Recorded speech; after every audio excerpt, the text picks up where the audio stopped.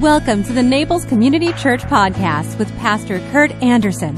Thank you for joining us today. We hope you find this sermon inspires you, builds your faith, and gives you perspective to see God moving in your life. We trust God has great things in store for you. Enjoy today's message. This morning, if the scriptures can be compared to the Himalayas, this is like if it's not Everest, it's K2. It's one of the top peaks. It's one of the pivotal scriptures, and it's actually a remarkable scripture. The Apostle Paul wrote within 20 years, give or take, of the resurrection. And in this is embedded a hymn. The hymn that was a hymn of the early church that proclaims that Jesus Christ is the incarnate God. That Jesus was not just a man who then took on some sort of a spiritual nature after the resurrection, or after whatever the resurrection was, but he was God with us. The fullness of God resided in the person of Christ. Now, many who've tried to deconstruct the Christian faith will say that that was made up by the church many years later, but the reality is that was an early affirmation of the church. At the resurrection, not even the disciples knew what was going on. Some actually were there when Jesus appeared and still had trouble believing. But the resurrection changed everything. And they came up, that early church came up with the understanding that Christ was God. That Jesus Christ was God, a human being, human flesh. And it was absolutely unanticipated. There was no parallel in Greek thought. There was no parallel in Hebrew anticipation. It was a new understanding of who Jesus was. Hear the word of God as it comes to us from the Apostle Paul. So if there is any encouragement in Christ, any incentive of love, and any participation in the Spirit, any affection and sympathy, complete my joy by being of the same mind, having the same love, being in full accord and of one mind. Do nothing from selfishness or conceit, but in humility count others better than yourselves. Let each of you look not only to his own interests, but also to the interests of others. Having this mind among yourselves, which is yours in Christ Jesus. And here is the hymn where it begins.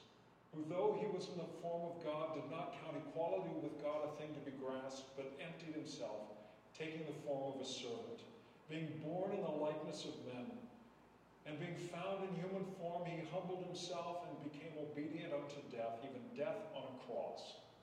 Therefore God has highly exalted him, and bestowed on him the name which is above every name, that at the name of Jesus every knee should bow, in heaven and on earth and under the earth, and every tongue confess that Jesus Christ is Lord, to the glory of God the Father.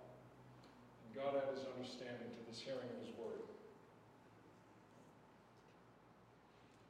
I've become a fan of some programs on PBS, and not too long ago, they're doing this space thing all summer long because of the 50th anniversary of the moon landing. But there was one that I picked up that tried to actually demonstrate the scale of the universe. And when we think about this physical universe in which we live, first off, we can't even begin to conceive the number of stars. What they're saying is more than sands of the sea. The number of stars, the distances are absolutely beyond human comprehension. And yet we think we can understand the physical world. We can understand, we can grasp this, we can touch and feel and see and taste. But this world in which we live, we can't even wrap our minds around the actual physical universe. And in contrast to that is this single affirmation that God, who made it all, who spun these worlds into space, and is above all and through all and in all, took on human flesh. That when Jesus was born, the fullness of God dwelt within him. And this is beyond our comprehension. It's beyond what we can understand. If we can't even understand the physical universe, how do we understand the spiritual realities of God? All of our philosophical speculations are tiny and largely meaningless.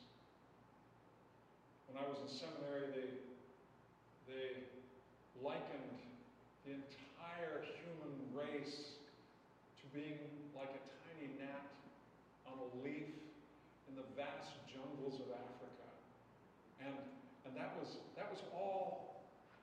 all there was, and we had the presumption of understanding and knowing the realities of God. Somehow, coming off of that moment where Christ came forth from the tomb and then appeared to his followers and then others who didn't know who he was but then revealed himself to them, somehow, as a result of that, they were able to affirm something that was revealed by Jesus himself, and that was that he was God with us. Away with all this speculation about God being Jesus being a great teacher. No great teacher would say he was God. Jesus said he was God. And the people, because of their experience of him in the flesh, and then their experience of him as the risen Lord, affirmed that yes, indeed, he was God. And so this hymn says he took on the very form of God. Well, that word is inadequate for us because we speak of form and substance. And so we think of form as just sort of the appearance of things and the substance as the real thing. But in the Greek, there's two words. One is schema, which is like our word for form. The other is morphe, which is their word for substance.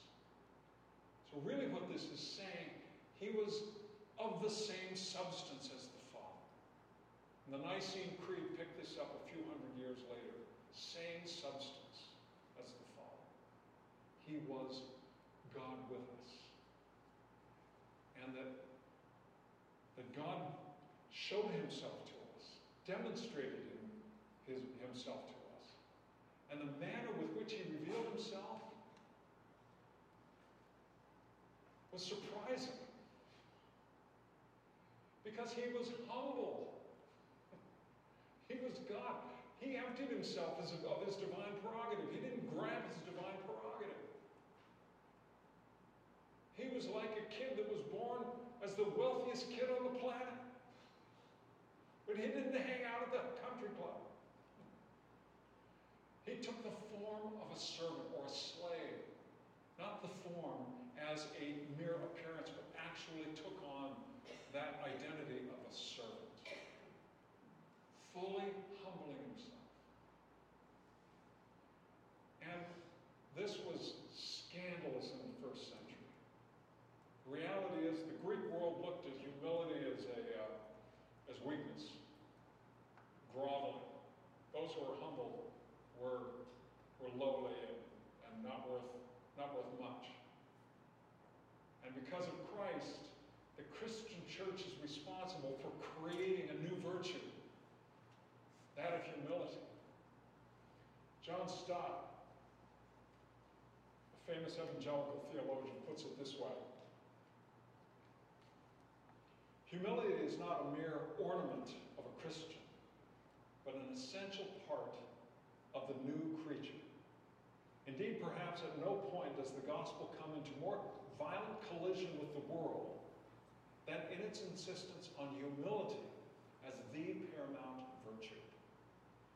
The wisdom of the world despises humility. Western culture has been greatly influenced, often unconsciously, by the power philosophy of Nietzsche, who envisaged the emergence of a daring ruler race. His hero was the Superman, tough, brash, masculine, and overbearing, who would become a lord of the earth. But the ideal of Nietzsche was the Superman. If the ideal of Nietzsche was the Superman, the ideal of Jesus was the little child. There is no possibility of finding a compromise between these alternative models. We are obliged to choose. And Jesus said, unless you become like a little child, you can't make it. You're not fit. Come like a child. Now there's a difference between childishness and childlikeness. Childishness. Well, I was on the phone with Amy this week. 2 boys, one 3, one 5. There were constantly fights breaking out while I'm on the phone with Amy. David, no, put that down. Christopher, sit down. all of that. You know how it is. And children, of course, are prideful, selfish, grabbing. Childlikeness, however, think of Jesus when he says, let the children come to me. And these little ones coming and sitting down with their legs folded, eyes up listening. Childlikeness, the one who allows him or herself to be dressed and fed by the parents. Childlikeness, the one who kisses and hugs. Childlikeness, the one in whom we see such a joyful humility. So there we are. We have a whole new example, and it becomes an essential, if not the essential virtue of the Christian. Humility. Not the will to power. This is why when I watch all of this political stuff going on, it's just painful to me. There's so much will to power. And it doesn't mean Democrat or Republican, it's either side. And it's just this fighting going on. And I'm hoping that in the midst of all of this political discourse that is getting so tiresome and that we have at least another year to put up with, that there might be some humor, some lifting up of the other, some acknowledging of the giftedness of the other. And yes, we can disagree. We've got our ideologies and all of that stuff, but as a culture, are we not affected by this ongoing strife that exists in our discourse? Where is just a little bit of humility and humor and joy and laughter in our discourse. So we, as Christians, even though we are a shrinking minority, even though we don't have the cultural power that we once did, we as a shrinking minority, we can put on the mind of Christ, as Jesus said, as the Apostle Paul said. Put on the mind of Christ and be transformed. Taking the form ourselves of a servant, taking that place of humility, and being a people that exhibits a particular kind of joyful affirmation of the other. Yes, we can affirm even Republicans, even Democrats. We can affirm people who are very different than we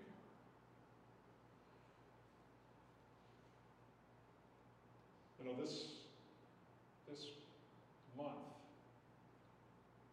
coming and going, will be the new CEO of Naples Community Hospital.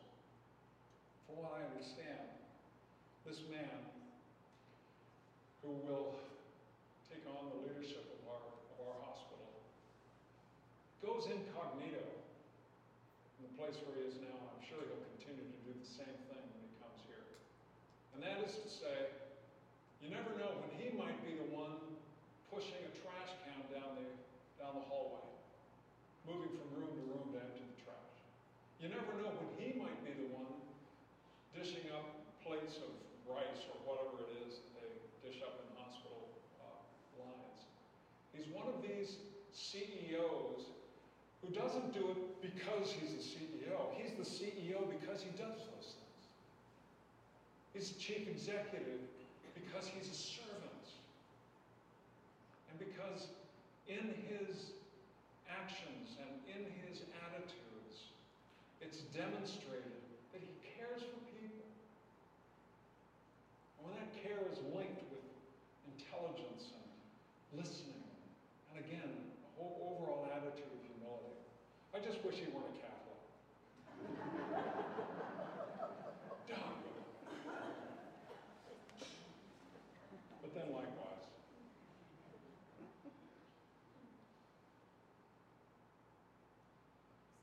We lost George Johnston. This man, who was such a joyful, caring, talkative man, always made, every time I met with George, I always felt better coming off that meeting. And he exhibited kind of humility and a Christ-like nature, and he'd be embarrassed if he were sitting here to have me say these things. But he exhibited a humility and a Christ-like nature that was so powerful and moving. I didn't even know until we lost him. George was the vice president of General Motors. I didn't even know. But he put people first. And in his love and his care, he uplifted others. I believe that a mind of Christ does what the Apostle Paul says, and that is to look at others as better than yourself. And that's tough. Driving in this morning, I saw Lewis on his bike. Lewis is a guy who's out there constantly panhandling. He would see me at Starbucks, and he'd come up to my hand and he would kiss my hand, come up to me and kiss my hand. He's from Eastern Europe. They do that kind of thing over there. And oh, Pastor this, and oh, Pastor that. Finally, one day, and he came here looking for money. Finally, one day I said, Lewis, I saw a sign out in front of Home Depot. Get a job. You're smart, you're powerful, you've got all the health in the world. Well, you never talk to me again. But I have a hard time having the mind of Christ, seeing others as better. But when we can look at others, as I saw Lewis going across right here on Fifth Avenue, obviously heading over to Starbucks. When I see that, I think the Lord has endowed him with certain gifts and capabilities. The image of God resides within him.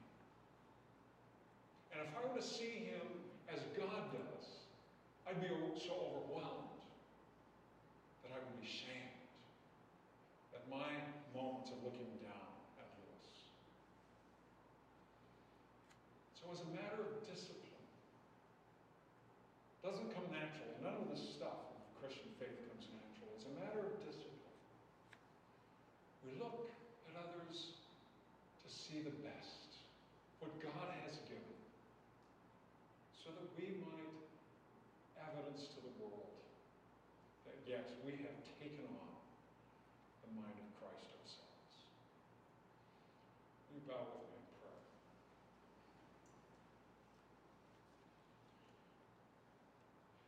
Lord, you sacrificed yourself.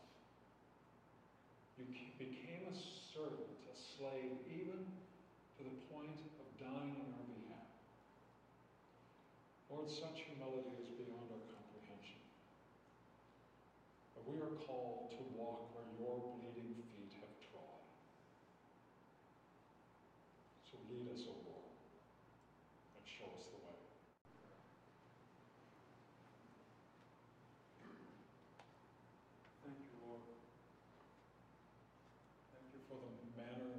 love us, a manner in which you put yourself beneath even us, so that we might be lifted up by your power and your strength. For the gift of life, newness of life, that we can be made in your image. Thank you and praise you, and ask you would even hear us now as we praise your Son taught us to pray, saying, Our Father, who art in heaven, hallowed be thy name. Thy kingdom come, thy will be done, on earth as it is in heaven. Give us this day our daily bread, and forgive us our debts, as we forgive our debtors. And lead us not into temptation, but deliver us from evil. For thine is the kingdom, and the power, and the glory forever.